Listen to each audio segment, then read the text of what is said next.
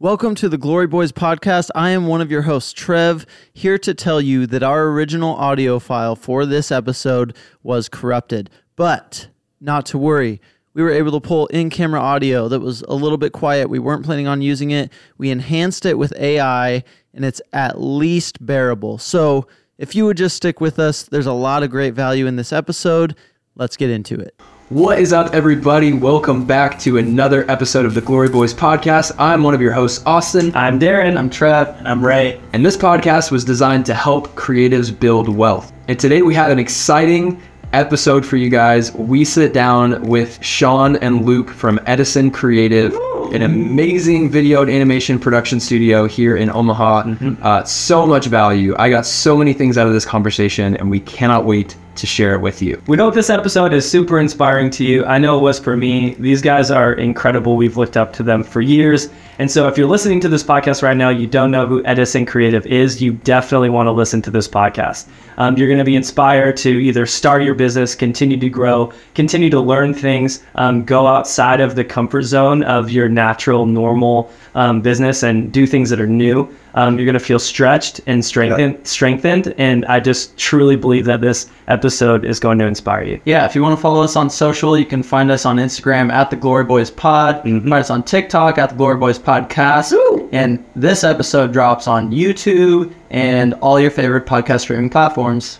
And if you want to see all the behind the scenes, all the music videos, all the other kind of videos that we do, just go follow us on our main account at Glory Visuals on YouTube and on Instagram. And you can see all the day-to-day shenanigans that we do every single day and how we like to have fun here. Heck yeah. Absolutely. Without further ado, let's get into this episode. Today on the show, we have special guests Luke Bullen and Sean Gorley here from Edison Creative. Yeah. Luke is the owner of Edison. Sean sits as their creative director. Thank you guys for being here. We're pumped to have you in studio. Thanks for having us. Yeah, so let's just start off like we do with most of our guests. Just give us a background of who you guys are, how your journey started in kind of video production and animation, and then how did that lead to starting Edison? So Edison Creative started in 2005 in my basement house in Colorado Springs. Yeah. And Sean was living with me at the time, who ended up marrying his sister, so we're actually brother-in-laws. Yeah, family. Yeah. But before that, Sean and I actually did all sorts of work for our church, graphic design, video production, all sorts of stuff. And so we've been working together since like he was 16, I think I was 19 or 21 on that. Yeah, I'm 40 and we'll be 41 this year. Yeah. Wow. That is a long time. Do you guys ever fight? Oh, yeah. Yeah. It's like, I think it's with all, relationships, like you either have like a servicey level thing where you have those like nitty gritty, like we have two different personalities. We have like two ways of approaching stuff. And so like a lot of like, yes, it'd be amazing if those two things completely lined up every time. Yeah. But, they don't. I mean, I've known Luke longer than I know my wife, and Right. it's just like, and for any sort of healthy relationship, you have to be a little bit, honest. And sometimes, those suck. But like those moments, like definitely suck, and especially when your team grows and you're having those. But like, I think we've definitely gotten into a better place of trying to, when these conflicts arise, just all right. Let's talk about this real quick. Let's get it out of the way. Yeah. And let's Conflict resolution. Yeah. Yeah. Yeah, that's the thing. It's like over the years we've had lots of those, and in the earlier years it was like, oh, are we doing the right thing? Should we still be working together? This is horrible. But it wouldn't get to that point. Like it would be working fine for like months or sometimes even years, and then it would just kind of like compound and just and boil up over the surface, and I'd just be like so pissed off at each other. But like we've kind of learned how to deal with that now. Like it's just we have the kind of like this unspoken rapport between the two of us. Well, yeah, okay, we just need to go to the conference room and bash this out. Like, yeah, okay, what's going on? What did I say? What happened here? And I think like that really has helped our working relationship. And honestly, we've become closer just as friends too, I think, through that. But yeah, in terms of like personalities, Sean's right on him that like our personalities are, very different. And I think it's like, it's almost like a work marriage in a sense, because it's like you have to realize, how the other person works and how they respond to things. They're not going to respond to things the same way you do, Right. I'm notorious for like underestimating time on a shoot, right? And it drives Sean crazy. And he's like, I'll be like, you can get out in like 30, 45 minutes. And Sean's like, it's going to take us 3 hours at least. And so it's like, it's figuring out, when to give and take on that stuff. Yeah. And understanding like, hey, there are things that the other person's stronger at. Yeah. And I think like figuring out what your strengths are is a huge part of that. And it's like any relationship, right? Yeah. Like, and Luke he's really good at like cultivating relationships with clients. Mm-hmm. Like, I mean, he always jokes that he's like Michael Scott. He just wants everybody to like him. And so like, but it's kept us alive. Yeah. Like in terms of like business for all, because I'm just like, I don't really care what people think about it. Like I probably to a major fault. Yeah. Like, I mean, I just kind of be like, I don't lose sleep at night if I feel like somebody doesn't like me. Like, sure, I guess I'm just not their bread and butter. Yeah. So it's like, that's kind of, and it's probably like, I have to get deep or anything like that. So it's probably like over the years of like walls that I built or something like that. But I've gotten to a place where it's like, it doesn't really bother me when somebody doesn't like me. Yeah. But I mean, Luke he has through everything I think that we've always done, he's always maintained pretty good relationship, unless there's just a client that is just the worst. So it's like, that never happens. He's the type of person. It's like if he feels like a client is like doesn't like it or something like that, he really goes after it and tries to make amends and like he tries to really understand like what is going on. Why are we rubbing you the wrong way? Mm-hmm. Why aren't you like accepting, like you actually came to us or your boss? Like we just, we've had clients before where it's like, we're kind of like within a marketing team, like had been working for them for so long, we're kind of maybe pushed into like onto somebody, and we kind of felt that rub. But it is really strange because it's like you think that like the more time you spend with someone, the more you like are like each other, but it's the opposite. Yeah. Your own individuals. Yeah, I love that relationship. I think that's something that we share with you guys as like two, headed company per se. And just, I feel like 5 years in, we're just kind of starting to learn our differences and strengths and how to embrace those rather than both try to be good at everything. Yeah. And I think that, is part of why we've been so drawn to you guys. And I'm, as you were talking, I was kind of cracking up because I feel like Luke and I share some similarities. You guys share some similarities almost as like the opposites kind of attracting and making it work. And it's just funny how like you guys both have red beards and this is kind of hilarious right now, but predestined. Yeah, for sure. I feel like we could probably spend this whole time talking about just that dynamic. Yeah, no kidding. Two leaders. I think it's something that we recommend to people all the time because I think a lot of people have this notion that to be a good content creator, a good filmmaker, everyone's making it about themselves with their YouTube and whatnot. And I think there's a lot of lone wolves out there that are going to get burnt out. And I think it takes a good co-part to really make something lasting and sustainable. And it is a marriage. We joke all the time that we're each other's work husbands. Sure. The reality is we spend more time with each other and we do with our wives. Unfortunately. My wife is way hotter. And same with mine. So, I guess was there like a turning point for you guys, or was there a realization in your relationship where that started to kind of unlock that, or was it really just learning to communicate and to not bottle that up? Yeah, I think for me, for a long time it was just Sean and I, and then we hired Skylar as our third employee, and the more people that we added to the team, the more Sean and I had to basically become closer because like we need each other to help run this shop. Yeah, you know what I mean? And so like we need to be on the same page with stuff, and we need to like realize that there were strengths and weaknesses between the two of us, and where I might be lacking in supporting the team, Sean could come in and really support that, and vice versa. And so I think like that has been an interesting dynamic over the years. Just as we've grown, I think that there's been a big growth between the two of us too, and on our relationship, and just kind of realizing what our strengths and weaknesses are. But yeah, I mean, I think in terms of like a specific, turning point, I can't really pinpoint one time, because I know there's like a lot of like, that's where we disagreed on stuff. But I probably, I would say 8 years ago, maybe 5, 6, 7, 8 years ago, something like that. I know we had one really, really big blow up, and it was a pretty much a crossroads of like, are we going to continue doing this together? Or are we?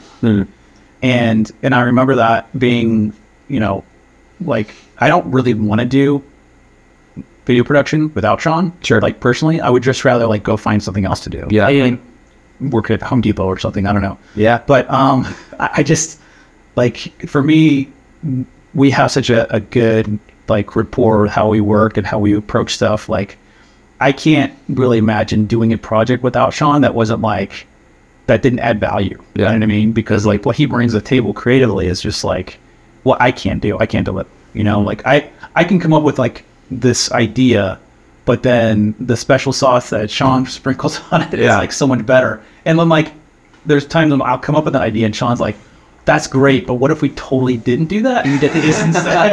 And it's a lot better. Yeah. You know what I mean? Yeah, there's a lot of humility in that working relationship. Yeah. I mean, I'm sure at some point there was probably pride on both of your sides, and you had to decide at one point. 100%. For sure. Because I know I have to die to myself. Yeah, same with this company, even with just having multiple employees, I care about people's opinions and thoughts and ideas, and I want to bring them to the table. But for me, I am a big idea guy, and I do think like 1,000 years out, and I'm like, oh, we should shoot a movie. But like, what's reality? What do we need to do today? And so, I have to swallow my pride in those moments where I have these cool big ideas, and then Austin's like, yeah, actually that's cool, but like, we'll just type this little note and we'll put it in this little safe place, and we'll visit it in 5 years when it makes sense. Yeah. I think the pride thing is, it's hard because it's like, I find myself prefacing what I say a lot, just because I'm trying, because I know, like, I process things differently than other people process things, and it's like I want someone to know that yes, that is a good idea, but here's my idea, and I'm like, please hear me. I am not telling you that my idea is better, but like, when we're talking about this thing, when we're talking about this client project, when we're talking about this passion project, when we're talking about this, I'm just coming at it from a completely different perspective, and I'm not trying to tell you my idea is like way better, but like, it's just, I think everybody thinks differently. And so like, there are times where like I think that's the thing with creative directors, whatever, you can get a script that you didn't write, and you start reading it and making notes and stuff like that, and you give it to two completely separate people,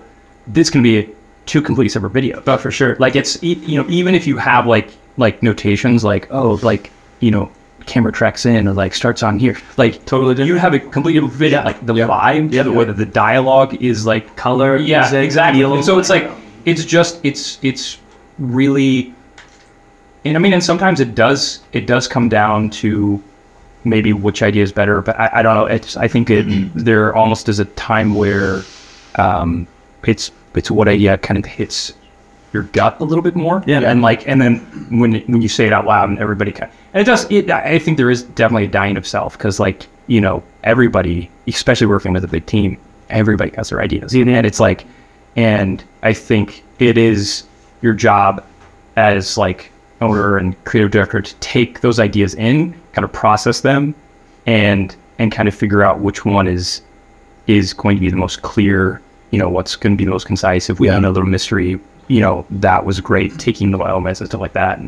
But not trying to be like a creative dictator. And I think that sometimes with stronger personalities, you can come across as a creative dictator. Do you approach that differently working with clients than you do working with your own team, and like that back and forth of the vision of the project? I mean, maybe. I don't know. Like, I think sometimes with clients, like, it's hard because as they've come to you as like an expert in some whatever shape, way, form. Like, like they like, oh, saw this video, we were like, or that we heard of you through these guys and they really like working with you. And they kind of, delve out like what they want to do and like what that video is. And like, we take it and we kind of process it and, either come up with a concept or like a rough script or something like that. And like 95% of the time, like it kind of just gets like torn apart and like, and we try to push it as much as we can to be like, like, take our advice. Like, this is how you should go with it. Yeah. You guys are like, like the vision for what was originally supposed to be this thing is like, anyways, kind of long-winded say is like, it is a little bit easier, I think, like sometimes with our own stuff, because like we don't have to answer to a client, right? Like we just have to be like, in our heads, it's like, well, the meetings are a little bit more focused. It's like it all just becomes like a lot. Like, what's the coolest idea? Like, what is the thing that we're gonna be like happy at the end of the day? Yeah. And no one's like no one's going to. We don't have to give this to somebody and then be like, no, you can't. Like, that's not what we want to do. Yeah. Like, that's just. So I guess there is a little bit of a different process, but I think it's too like you have to like think about demographics and what's your messaging, and there's so many angles that you're going at. So I think that that's something that we've learned as well over the years. Is like when we do approach a project, we are first thinking about who is their audience, you know what I mean, and kind of backing up from there. But and I don't want to side rail No, it's great. I have a follow-up question on that, but before I ask that, I think it's important to give context. Can you guys just run us through, like, currently, what is kind of the structure of your guys' team? Obviously, you offer much more than just live action film and video. So maybe just quickly give us a brief of your service as a company, and then kind of your team breakdown. Yeah, so there are 8 of us right now on staff, and most of us are animators or illustrators, because we do a lot of animation and motion graphics and stuff like that. And then basically Sean and I are the live action team. Coben is also a writer, and so he kind of he's a switch hitter. Like, he'll do like 3D animation and modeling and everything else, and then he'll also be doing writing as well. So sick. Yeah, so it helps to have another writer as well to kind of bounce ideas. Historically have done most of the writing, but having Coben come in and kind of help support that. He also has his own very unique way of writing stuff, and really fun and quirky sometimes. So so that's been a really good dynamic. I think for us, we ebb and flow in terms of like whether we have more animation or live action. And that's honestly got us through some really tough times. Is we've had the fallback of doing animation, doing motion, and so we got to the point to where we became known as one of the studios in town to go to for that stuff. Yeah, just because we built up the team and the portfolio for that. We want to be doing a lot more live action as well.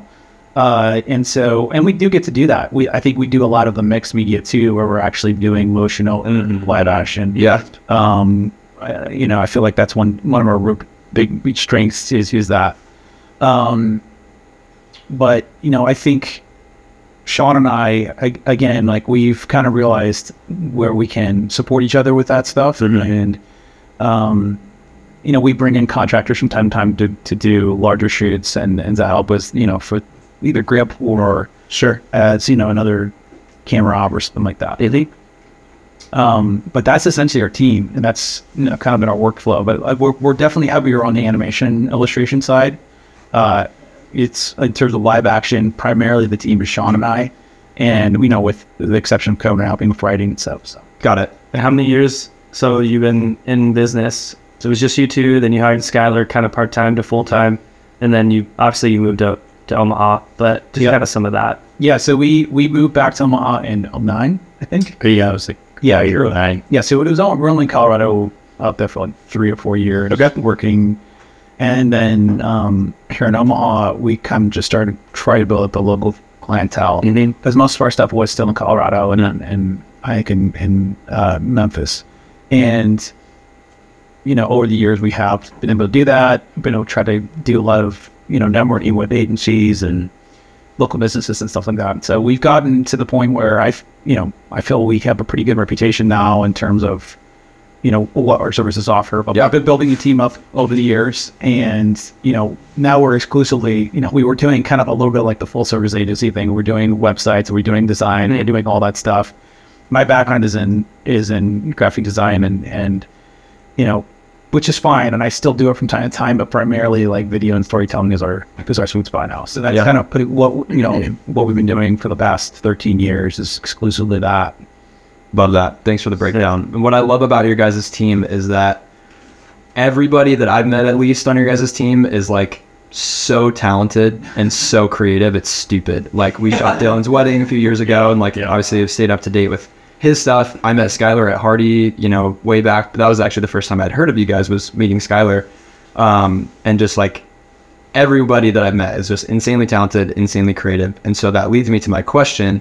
With a team of such talented, creative people, how do you guys empower them to be able to run in their strengths, but also kind of, how do you balance between giving your creative vision and being that creative dictator with the team? How do you properly empower them? Does that make sense? Yeah. I have no idea. Well, I think it does go to like strengths and weaknesses. Honestly, like realizing what, and just having honest conversations with them. Like, what do you want to, maybe not what is your weakness, how do you suck? But it's like, what do you want to learn more about? What do you want to, how do you want to, what skills do you want to improve on? And that'll kind of give you a clear understanding of like where they feel they're lacking. Because like, me going up to Dylan or Haley and be like, okay, so illustration wise, you need to work on this. That would just not kind of but saying like, hey, is there anything that you guys want to try to experiment with, or what kind of new skills do you want to learn?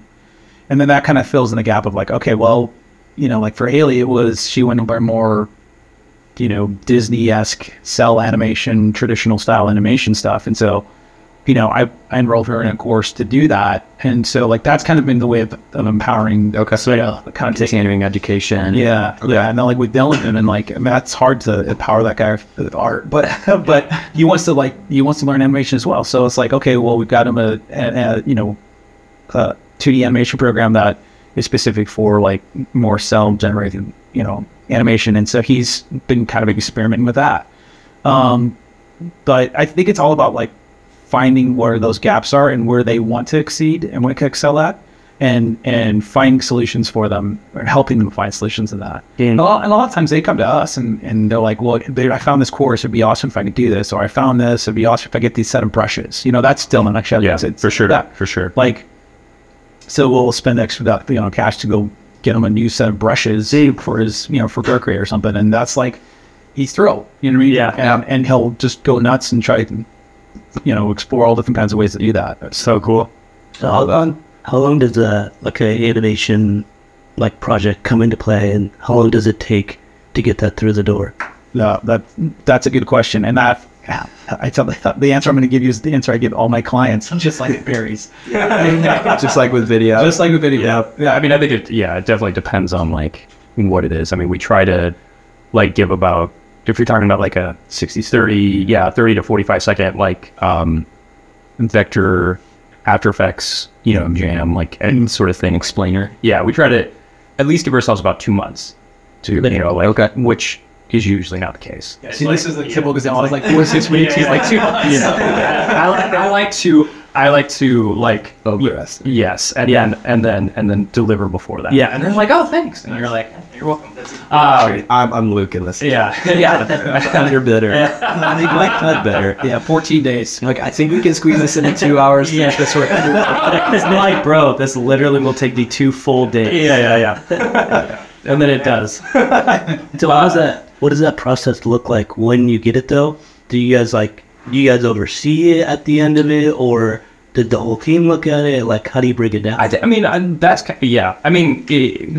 think we all wear multiple hats. Yep. You know, like, because, I mean, a lot of times people can have a good idea. I mean, yes, 2 months, but then, I mean, we had, and, you know, Luke talking about, like, learning stuff. We also, like, for Smart Chicken last year, we had, like, this project for them that was completely 3D animated, like, which we had done one of the project years ago. Like, and when I say we, I mean Skyler did it. Like, it was like super, like, low poly count and stuff like that. It was kind of this, like, tour through Omaha for the Omaha Chamber. But so this was going to be like 2 30-second fully 3D animated like spots For Smart Chicken. For Smart Chicken.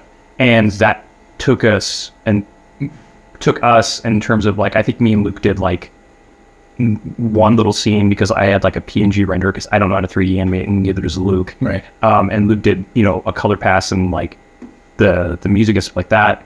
It took the team probably about a year to do 2 spots. Well, like, they worked on it for the better part of like 8 months. And again, that's like still sprinkled in with other work, but some of them, like Cohen, we're working on pretty much exclusively for at least 6 months. And it's and in those moments, sometimes it sucks because, like, you know, Coben, I sit here, Coben's right across from me here, and those be times where, like, you know, Cinema 4D will shut down, or like, and, you know, Coben is, I love that guy, but like, you could tell when he's like, he's just had it up to here, and you're just like, and like, you feel so bad for him because I'm like, hey man, what's wrong? He's like, it's crashed, I don't know how to do this, and I got this you know, this rap for this character isn't working, and I'm like, oh man. I was like, you should Google it. I was like, that's nice, like, because I don't know anything about it. But oh man, luckily we have also some extended Edison family, like Kristen Zara and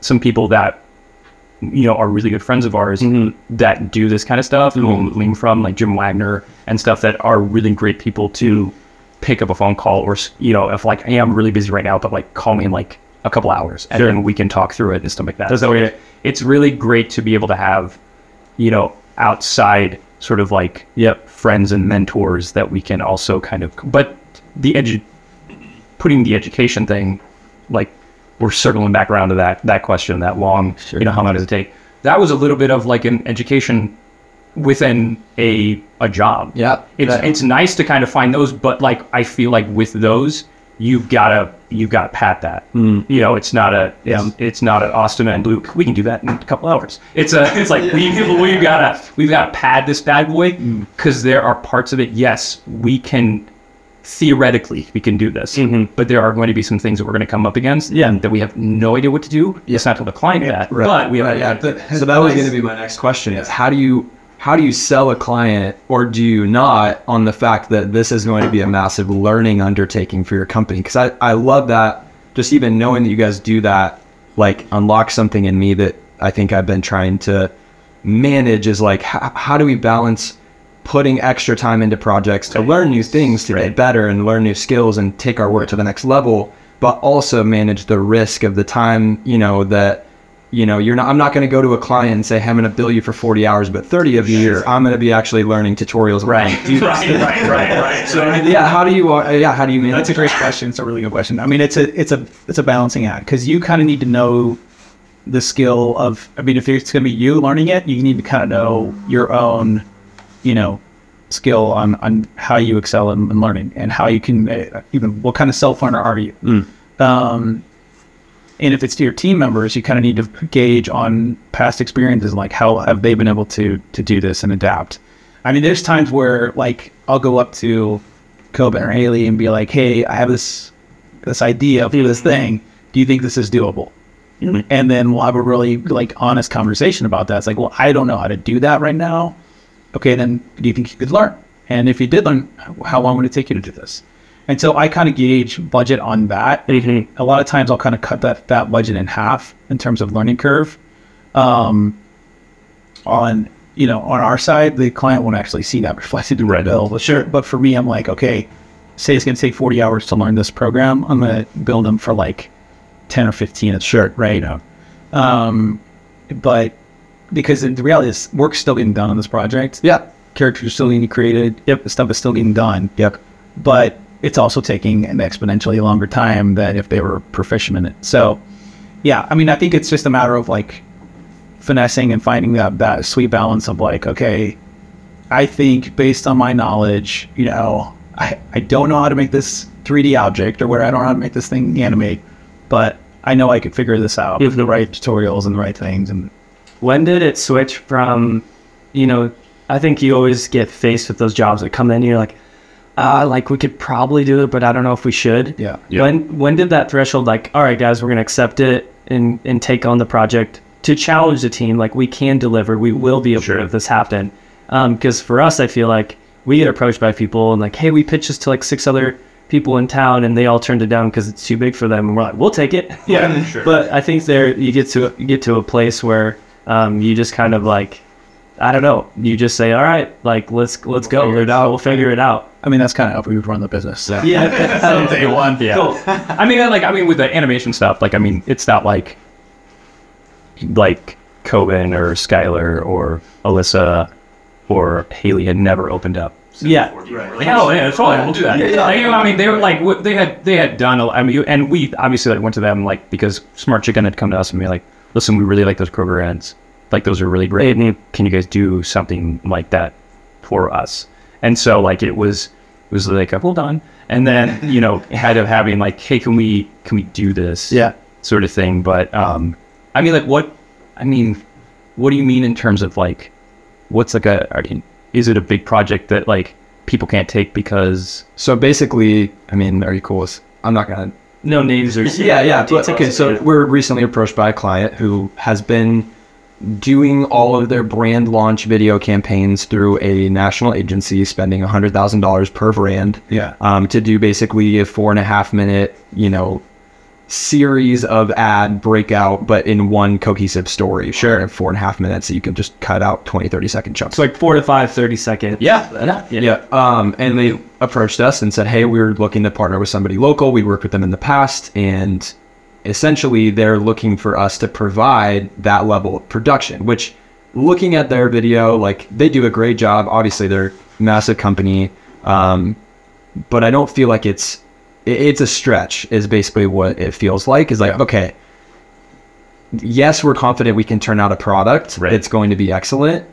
Is this a definite step up for us in terms of production level? Absolutely. We're going to start, you know, we're going to have to rent some gear. We're going to have to, you know, maybe pull in some other people outside of just our core team. Like, and so that's kind of what the tension is of, like, our gut instinct is, yes, absolutely, we'll figure this out for you. But I think we also want to maintain a reputation, and for sure, we don't want to sell ourselves too high. I think my natural bent is to undersell ourselves and our abilities, because I'm just naturally a critical person. I'm the cynic, and so I'm self-critical, and so I'm usually the one that will sell us short because I'm so terrified of selling ourselves too high. Sure. And then coming up short. I can't do that. And so I think that's where the tension comes in of, like, at what level is it like, okay, this actually probably is not a good idea for us to take on? And maybe that's... Yeah. So to me, the answer to that is, do you know people in the industries that you can call on to help you with this? Like, whether it's mentors or whether it's like contractors that can actually, that have a portfolio, have experience doing that stuff, that you could pull in to help with that. Because that's, I mean, a lot of times, like, we accepted this big 3D project that Coben was like, no, I don't know if I could do this right now. And so I do have a buddy, though, that Jim Wagner could do it. It was that Massport project with, like, this photorealistic, like, 3D pumps, right? They're like septic pumps. It's whatever. But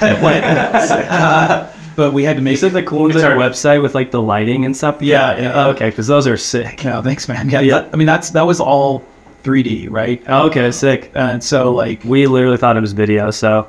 We were watching it. There's one that is video, but the most are 3D.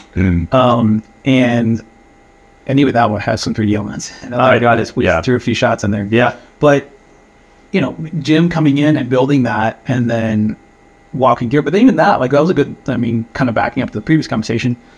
that was a good learning experience for COVID, because he then saw, oh, okay, I could do this. Since then, he's actually built out some of these other models. Because they're like, yeah, they're using them on it. It's like multiple purpose. Like they're using them on their website. You can like go in and like click on them and like rotate them back to you. Like, I mean, it's a really, but yeah, Coben kind of like picked that project up. And so like, I think it is, there's times where like our project seems scary, but then like when you start thinking about like, well, like maybe we could farm this part of it out, you know? So yeah, they sure. Like, I mean, I feel like we've had multiple projects where we're like, I mean, we brought Kristen in on our own project. I mean, when we were still back to Mastercraft, like we had a project. Mastercraft? Yeah, through a buddy, Caleb Kovic, and like we were doing this Nike project for Black History Month. It was all animation. It was all like motion graphics and stuff like that. And it was like, you know, it's exciting. You're like, oh my God, we're doing things for Nike. Yeah, sweet. Let's do it. And, but then the work actually started, and like, I had like imposter syndrome, like a mofo. Like I remember just like, there was a time where we had gotten all the artwork and we're all kind of taking little like chunks of animation, and they wanted like test animations. Like, hey, like, can you kind of like give us to what you're doing? I spent a week on 4 seconds of animation, like, and was like would just like do something, start over, do something, start over, and like just like sweating bullets. Yeah. And like, so we sent it to him, and like I remember I was driving home, and like Luke called and was like, dude, like we just heard back from Nike. They love what you and Skylar did, and actually like didn't really like what Caleb did. And so it was like, it was kind of a confidence boost. Like we were like, oh man, like that's great. Like, and so it kind of took that into the rest of the I mean, there were still definitely moments of like, I don't know what I'm doing here. Like, what about, like, this is crazy. Yeah. Like I mean, it's like, it's something that we still show. Yeah. Like, you know, and that was like one of the very first big national spots that we'd ever done. And like, there was a lot of pressure on all of us. I mean, it was like, holy crap, this is amazing. Like, this is a great opportunity. And yeah. Well, there's even stuff in there that was like, hey, can you do this? And you're like, oh, totally sure. Like, it's, you know, it was this illustrated art that was like, they wanted to like. That was the follow-up one. Yeah, it was like, no. I was thinking, even talking like the people in that. It was like, we're doing like puppet pin stuff to make, I mean, just like illustrate where it was like, they wanted them to look like they were yelling. And like, yeah. There were illustrations that we had to like animate those illustrations. Okay. And it was before we had really I mean, this wasn't before we knew a lot of this. Right. Stuff. So it was, and that was, I mean, to me, like, even that was something that I learned a ton in, because like, you know, in After Effects, there's this amazing thing, like a speed graph, and like Caleb was really, really good at that. Like it just adds a little bit more, like you animate a circle from left to right, and just it going like at a constant rate is okay. But the speed graph, it kind of gives it that emotion and that like that feeling. So it was like, he was really good at using that and knowing when to, you know, start something slow and speed it up, or start something fast and slow it down. Like, and so I gleaned a lot. Like I mean, there's nothing that in After Effects that I don't use speed graph now. And so that, I mean, for me was like a big learning thing. Yeah. So, but yeah, I mean, I think well, a big thing for us, because like it's daunting to just think about like a project that comes in that seems like way too aggressive for us to just handle. I think once you start kind of like opening your horizons and realizing like, okay, maybe we don't have to do all of this, but we can be the ones to like give the creative vision. Yeah. And like, this is what we're looking for. Like, I think working with other people, you have to be clear on your creative vision, because if you're not, you're going to get some work, and it happens to us all the time, where it's like you're not entirely clear, and then somebody goes and does something, and then like, you know, they put up the week's worth of time in, and you're like, it's not really this thing. And like, so yeah, I feel like you've got to be really clear on what you're asking people, for sure, you know, because I mean, and that's where like things that like those tensions start building up, because you're just like, you know, they've interpreted what they thought, you know, and did something that they spent, you know, it doesn't matter if it's a week or even a couple hours. Yeah, it's like a couple hours is in our industry, that's like that was money. Yeah, and so it's like, I think you just really have to be clear on what that vision. One thing that I love that I just hear like woven through like your company is that not not one of you kind of carries the weight of the lid of creative ability.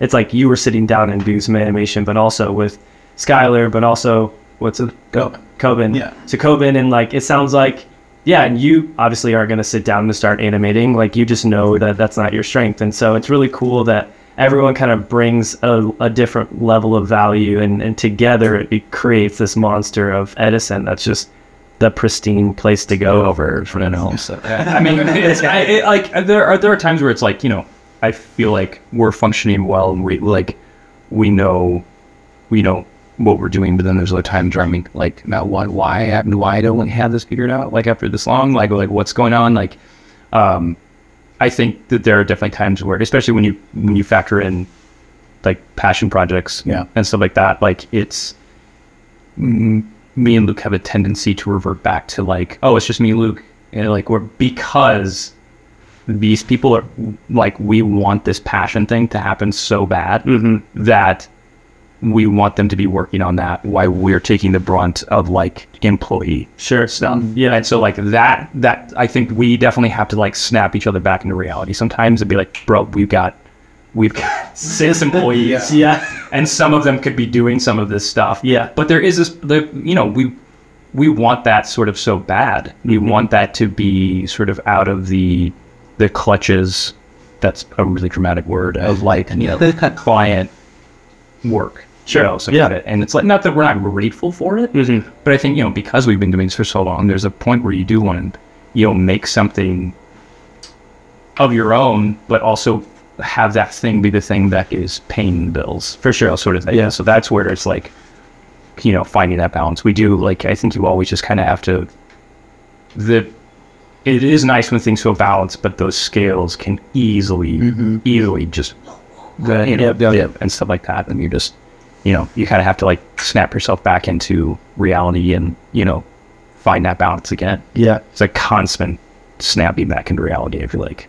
Snap back to reality. Oh, the ghost guy, baby. I love that. Speaking of passion projects that pay the bills, the Axiom Chronicles, did that start as a passion project? What's that, Austin? I don't know. Chronicles. I could try to tell you, but these guys will probably do a lot better job at it. Yeah, it totally started as a passion project. So Dylan Wheelock, our lead illustrator, had a stack of journals when I met him to interview him. And it was over at Hardy Coffee right over there in Medicine. And I was looking through his journals, and I caught some of this artwork specifically of these characters, and I was like, this is amazing. I remember getting out of that interview and calling Sean right away and being like, this kid draws like Gandhi Tartakovsky, which is like, childhood hero. Sean's man of childhood, but like high school hero. Yeah. I mean, I wanted to when I was in high school, drew all the time. I wanted to draw comic books, and then you had discouraging teachers that were very much you're not going to make a living drawing. I was in high school years ago. I feel like now that sort of thing is encouraged. And everybody does the arts and stuff like that. But I remember taking a video class my senior year, and the librarian was teaching it. Librarians, but it was like I didn't care, and there was 4 people in it. It wasn't that. Yeah. And I love Gandhi Tartakovsky was. So he did Samurai Jack and yes, iconic, early Cartoon Network show. And so I was really excited about this, and I said, we gotta hire this guy. I don't know if I'm gonna go broke, but I just need to figure out a way to get into the studio. And so Dylan joined the team, and we started talking about these characters that he had and what does the world look like. And Coben was there at the time as well. I think he was kind of almost interning kind of a contractor at the time. And we were kind of all talking about this idea, and that just snowballed into the Axiom Chronicles. And so we started off with thinking, okay, let's create an action sequence with these characters in this world, and just to do it as a proof of concept, this could be kind of cool. So we put together this 4-minute piece of animation, which took a long time. Yeah. It took like almost a year and a half to create this 4 minutes of animation. And longer. Kind of woven in. So it was.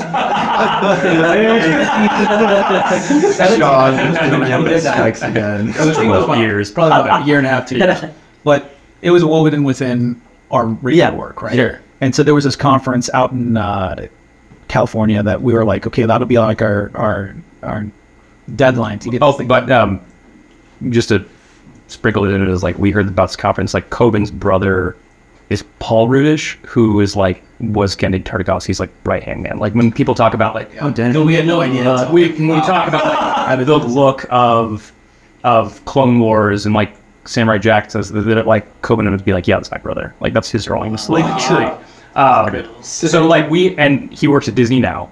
Did those? Have you seen those Mickey cartoons before? Or like The Wonderful World of Mickey Mouse. They're kind of quirky, like almost, characters. almost like Ren and Stimpy ish. Like it's almost to that point, but not quite. Those guys think enough. Sure.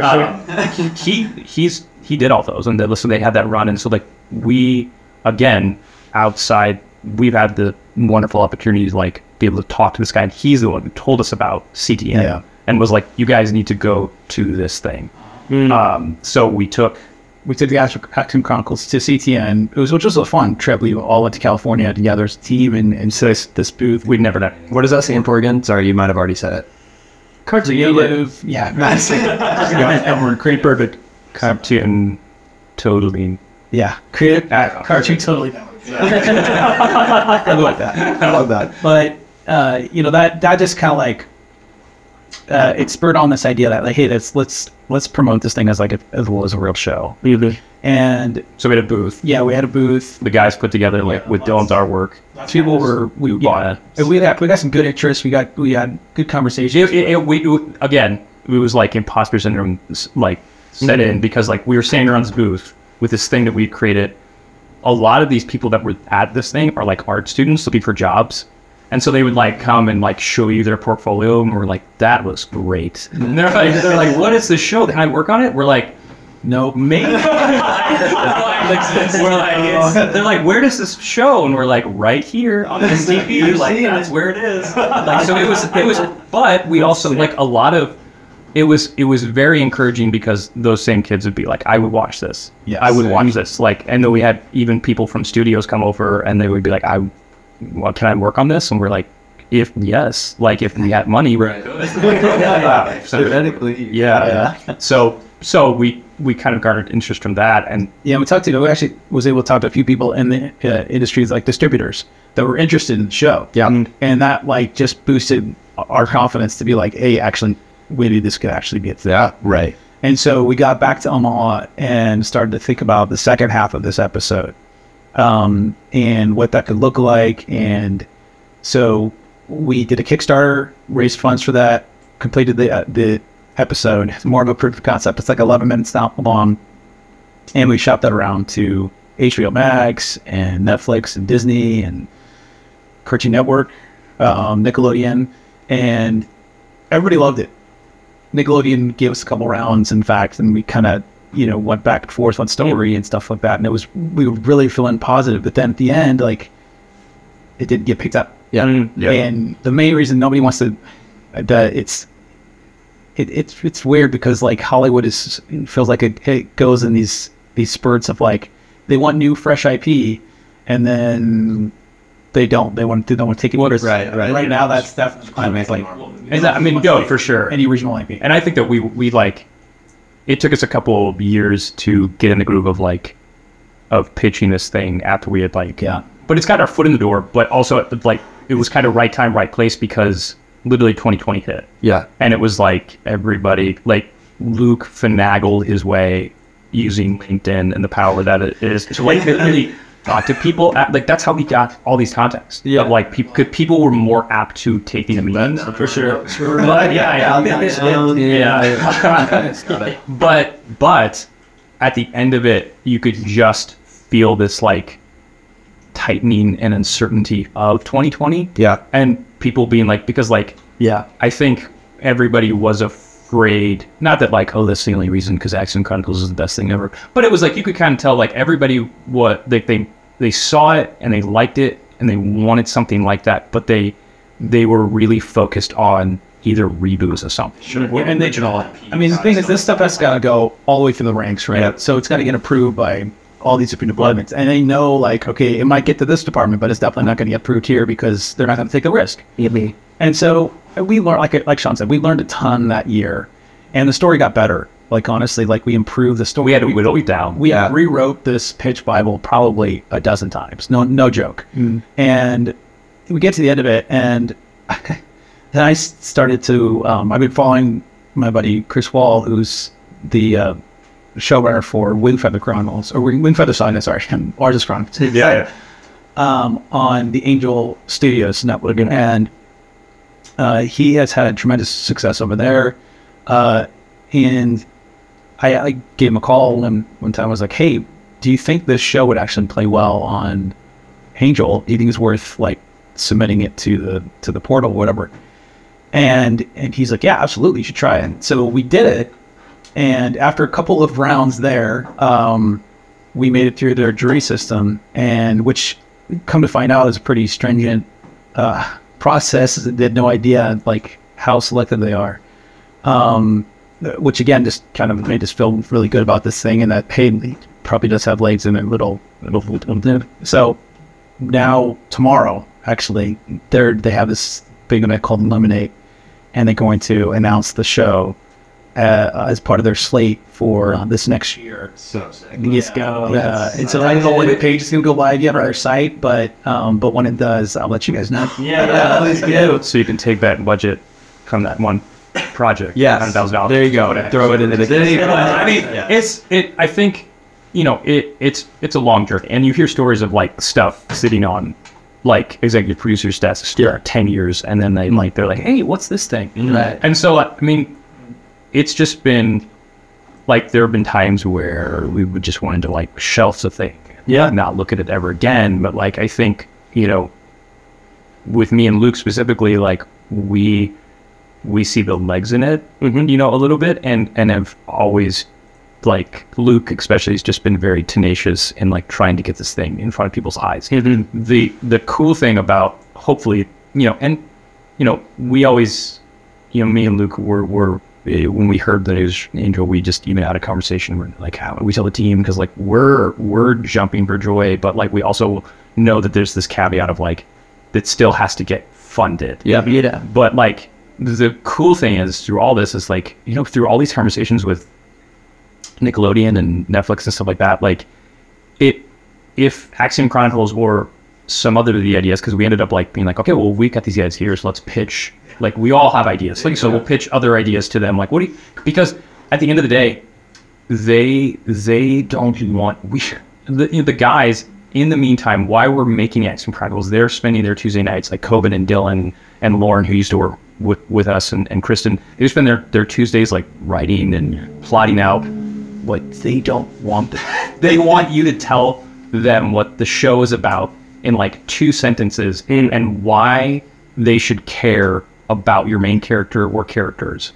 That's really, and then it becomes this dialogue. That's universal too. That's not just animation. That's that's just everything. Yeah. So we were thinking like, hey, look, we have this prepackaged, like, here you go. Like, we've got it all plotted out. But, at the end of the day, whether they like it, they not like it, if somebody picked it up, we would maybe have a slight hand in it.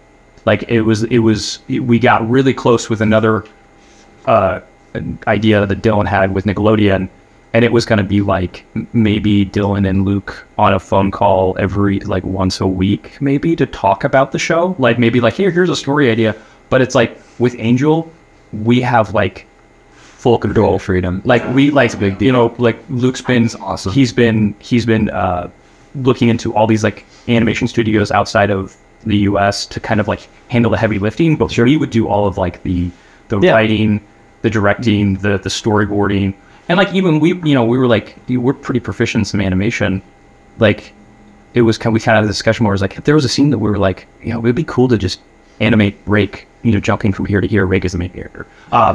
Then like, let's do it. And like, or like, I don't know if you guys, parallaxing scenes, background scenes, making like a 2D thing, looking at like, you're like, you're giving it that depth of field. You're like, I love doing that. Yeah. I like, for some reason, it just makes me really happy inside. Yeah. And I was like, if there was one scenic scene in like every couple of episodes that I could animate, I would be a happy camper. Yeah. And so like, but we would have the ability to do that. I mean, we're making the call. Right. Yeah, it's like, it's not, there's not some, studio with all this red tape that we have to kind of go through to kind of get this stuff figured out. I mean, that's the dream. It is really a dream. And I mean, if this thing actually gets funded, like, it would be a total game changer. Well, we've also had discussions like, what if this thing lasts for a season? But it's like, at least we have that season. Yeah, for sure. And at least we have like, and then we have like the eyes and the ears of this huge audience that like have watched it. And so it's just been like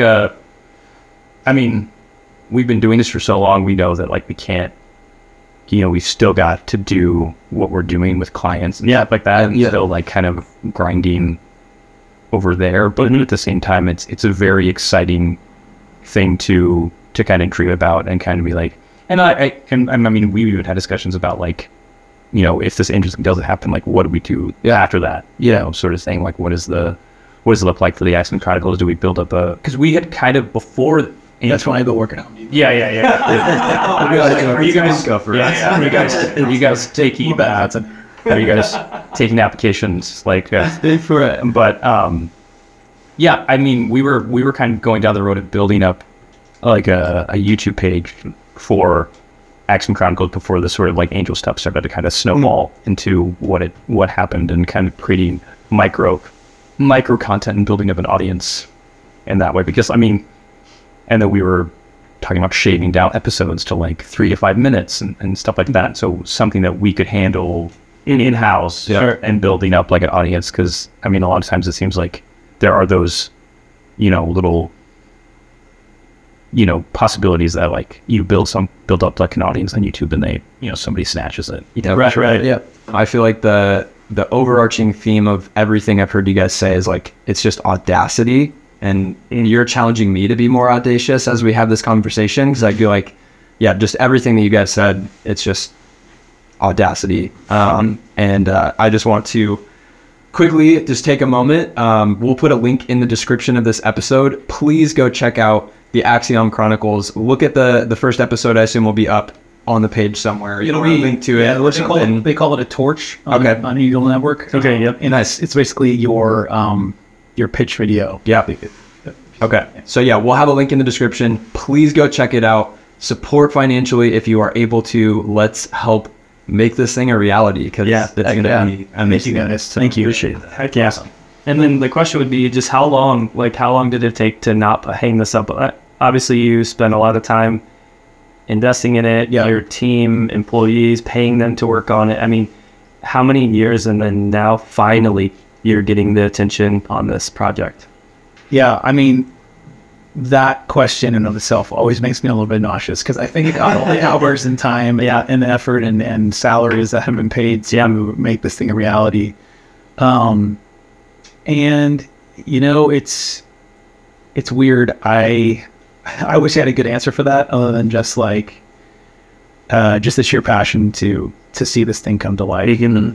And I think this may sound cheesy, but like I love doing this with this group of people. Like I love to see this stuff happen. I love to see like the small little wins of like seeing a scene get done, and of us all sit around and crowd around a computer. It could be one shot, it could be one animation, one little action, but we watch that and it's like, this is real. We're real actually making this thing. Yeah. You know what I mean? Even if it's just for a pitch, or it's just for, our own little test animation, it feels so real. And I think like seeing those little incremental steps towards the reality is what keeps us going. And the little wins in between, like we've had lots of failures with this. We've had lots of no's. We've had lots of like, it's cool, but you know what I mean? Yeah. And that's hard. It's hard to get that at, time and time again. We've been doing this since 2015 with Vineyard Market, working on this project. A lot. So it's 8 years. Yeah. And I feel like we're finally there. I think that's like kind of a lesson in anything like this. Like if you really want something to happen, if you really want to try to see, I mean, it's always the stories, right? You sure you got some of these rare occasions of this overnight success of somebody like producing something and then like within 24 hours it blow up and become this huge sensation. Yeah. But those are few and far between. I mean, most of the people that are successful have worked on this thing for years. You know what I mean? They've really like, honed in on their craft and excelled in their own personal growth to get to this place. And they've had a lot of failures. You know what I mean? How many entrepreneurs do you talk to over the years that have been like, I failed over and over and over and over and over again until I finally got it. I finally hit it. It's like, and the thing is like, a lot of times these stories will come out. It's like, this overnight sensation, and they don't see all the work that was put into it beforehand. And so like for us, this may not even be it. Angel Studios might not be the thing for this show. Yeah. And that's okay. I mean, really, like, I've kind of come to terms with that. Am I going to be sad and depressed for, like, at least a week? Yeah. Like, some maybe longer. But the thing is, like, there's also, there's no shortage of ideas. Like Sean said, we have, like, 7 other pitch decks ready to go with other animated series. And we've built great relationships through this. We've made amazing connections. And that is a huge part of this, too. Like, part of those wins are not just like, yeses. It's not just like successes here and there. It might be a yes with like, sure, I'll connect with you on LinkedIn. Yeah. That's a big win for me. Yeah. I've got like, you know what I mean? A studio exec that's willing to look at this thing. That's a massive win. Mm-hmm. Right. And also you guys need to know you're part of that like connection that we've made. Like we throw your guys' name around a lot in the office. I mean, not just like, hey, we should use the studio space, which is, yeah, we do that too. Which we're grateful that you But like, there's projects where we're like, hey, should we bring Glory guys in on that? Like, I mean, even with this passion thing that we're gonna meet about next Friday, like offline conversation. Yeah, offline. But it's just like it's I think we've been doing this for so long. We just realized like we can't do this by ourselves. Yeah. And I think you guys are learning it at a way younger age than we did, which is a really good thing. By the time you're in our age, you'll probably have like a vast network of awesomeness and stuff like that. But it's like, just to let you guys know, I think like we look at your guys' word, we're like, these guys, they've got it, and if they can harness that and get those clients to really like, understand the value. You guys are. I mean, that's the thing is like, you're not just in the process of it, you're actually doing it. You know what I mean? Like having that caliber come to you guys. This is like encouragement time. Yeah. Encouragement time.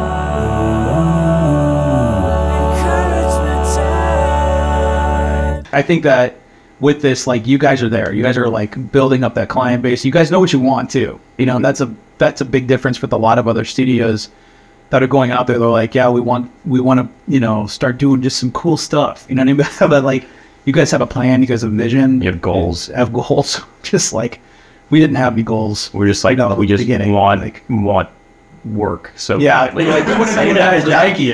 We did that for Nike. We're like, and most time it's like, with some of the stuff that we've done, it's like, you can't put that on your reel or yeah, exactly. Seriously, like, cool for sure. Like, all right, I guess we did that.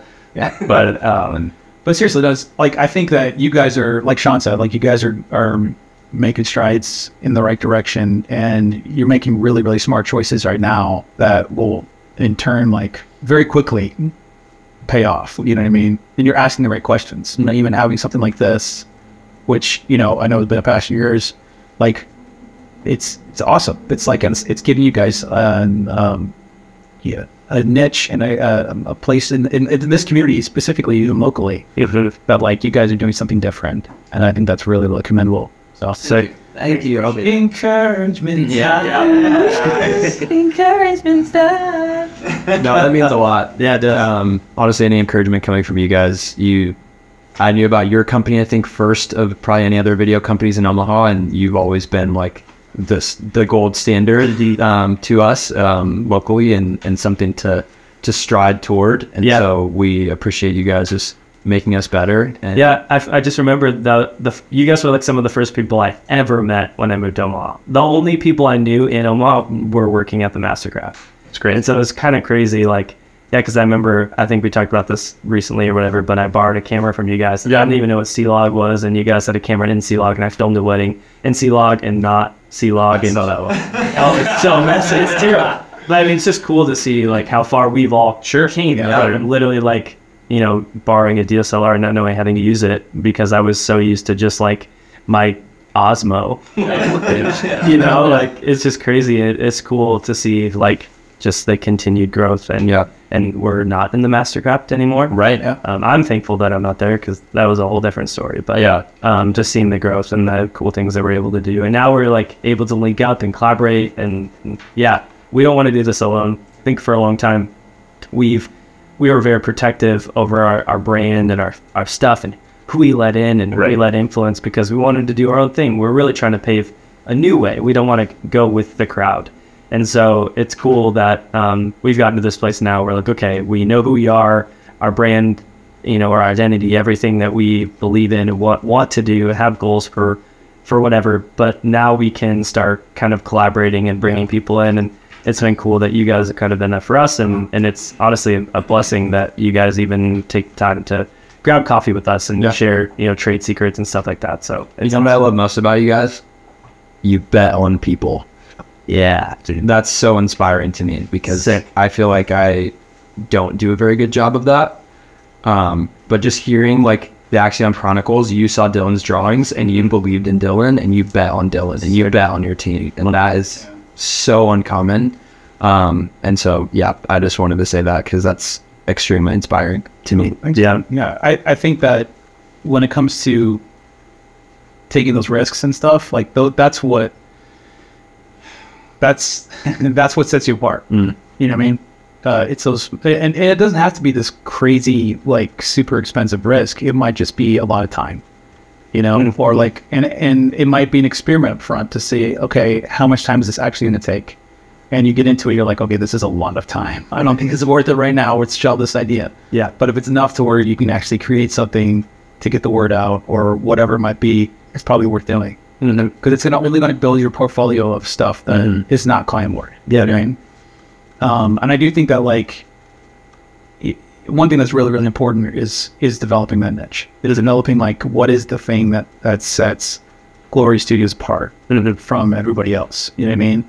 Like for Edison, we kind of have that at this point. It's what others animation and it's the storytelling through live action, and we do a lot of storytelling videos. Then that's like for us. And not necessarily, talking head per se, but we try to do very story-driven narratives. I mean, it's that we just, I think over the past couple months, we've had like literally a couple discussions because we've had clients come to us and they're like, oh, we want to do this like talking head piece. Can you send us stuff they've done recently talking head? And like, we can't because first of all, and that's so we've probably done to we had this yeah. It's like I was like to a point like where like it was mainly me being like stubborn, but like they were like literally like there was a time where Luke would be like, hey, we're getting project, it's a talking head piece. I'd be like, nope, bro. Like can we pitch them something else? And it was during that time where it's like we just need work to eat and stuff. But I was just done. Like I think it was one of those moments where I was just like that's all we were doing because you're at a point where clients were constantly coming to you and they're like, hey, we saw this talking head piece where the CEO is talking and like that's what we want to do. You're like, no, that's a horrible idea. It's like that's a really bad idea. So like we literally and we have discussions like sometimes that is like it's okay to do it talking that sometimes it is good to hear right from that person because they're the expert or whatever.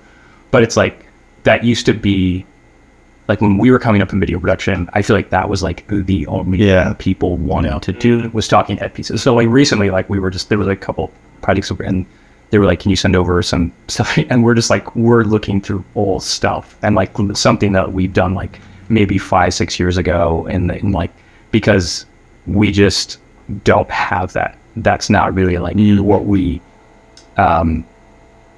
market ourselves as. Like we don't put that up on our website because it's like, and it's you can like whatever. Like you almost feel like it's a little bit insulting when they're like, "Do you have examples of that?" You're like, "We're setting up a couple cameras and we're asking some questions." Like, yes, we can do that. Like, it's not really that big of a, but not that like we're better than that, but it's like it's and not that like interview stuff has been done horribly and like people don't edit their cameras and stuff like that. But I feel like if you know how to frame a shot and all the other work that we've done, I feel like a good interview piece is pretty standard. Yeah. Like kind of like what you grow up doing. Yeah. Like in terms of like video productions, but usually what you start at doing. Yeah, and I think that like again, it's all about niche. It's about like what do you excel at? Like for us, we do excel at like the more story-driven narrative stuff. You know what I mean? Like we don't necessarily excel at interview pieces either. Like we do it and we can do it pretty well. But like, it's like anything that you do over and over again, you got routine and you can do it. You can do it very well. Yeah. So anyway. Yeah, that's awesome. I think I have one question because it's 10-15 months. But what's like, so you guys have been in this business for a while, like what's the dream? I mean, these passion projects, have been the dream for a long time. Is to essentially have that bankroll the studio and have that be what supports us. We'd have the creative control, the creative freedom, and all that stuff. All the things that you kind of want as a creator, right? And so I think that has kind of been the dream.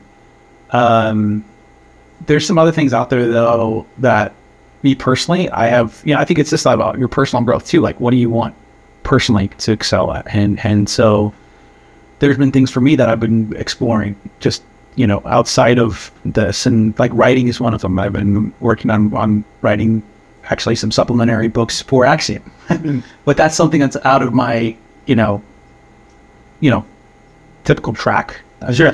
But I'm stuff like that. And I think the older I get, the more I'm like questioning like meaningful stuff too. And so we had decided this passion project called Neighbors, and it's still an amazing idea. And I would love to actually talk to you guys about that too. Yeah. But it's essentially a tool for refugees, and I'm help empower them through giving them resources. And so, that's something that it is always in the back of my mind, kind of there, burning a hole. And it's like, I really want to go back to that because I don't know why, but for some reason that was always on my heart, and I always know like, it's heavy. I want to think about that on a regular basis. So. Yeah. I think it's hard sometimes because like we live in such a society where like if you don't have things figured out by the time that you're like 25, then you're failed. Mm-hmm. And I'm going to be 41, but I read something a few years ago that was like, oh my gosh, Ang Lee didn't make his first movie till he was 42. Mm-hmm. Like an Academy Award-winning filmmaker didn't make his first movie till he was 42. I think sometimes like we need those life circumstances that we need to like learn a few lessons, and we want to be these like young darlings that like come up and like everybody's like they just know everything. But I just don't think that like a lot of times I think it takes a lot of life experience and a lot of failing to really get to a point where like you really, I feel like I'm just now coming into like myself and the niche that I want to do. Like I mean, me and Luke talk about this all the time.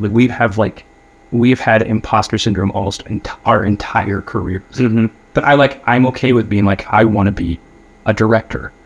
I don't want to shoot really anything. I don't like being on camera. Like I'm okay. Like I can finagle my way around like editing, but like it's not like something I would much rather just do like this one thing and like be like really good at it and have other people that are exciting about directing, exciting about producing. Like I have a friend, her name's Katie Klum, and like we met with her on a project because we literally we needed a bunch of actors, and like most of the time, because I'm friends with a lot of like community theater people, like that falls on me, but like coordinating everybody's schedule and stuff like that is like, it's exhausting.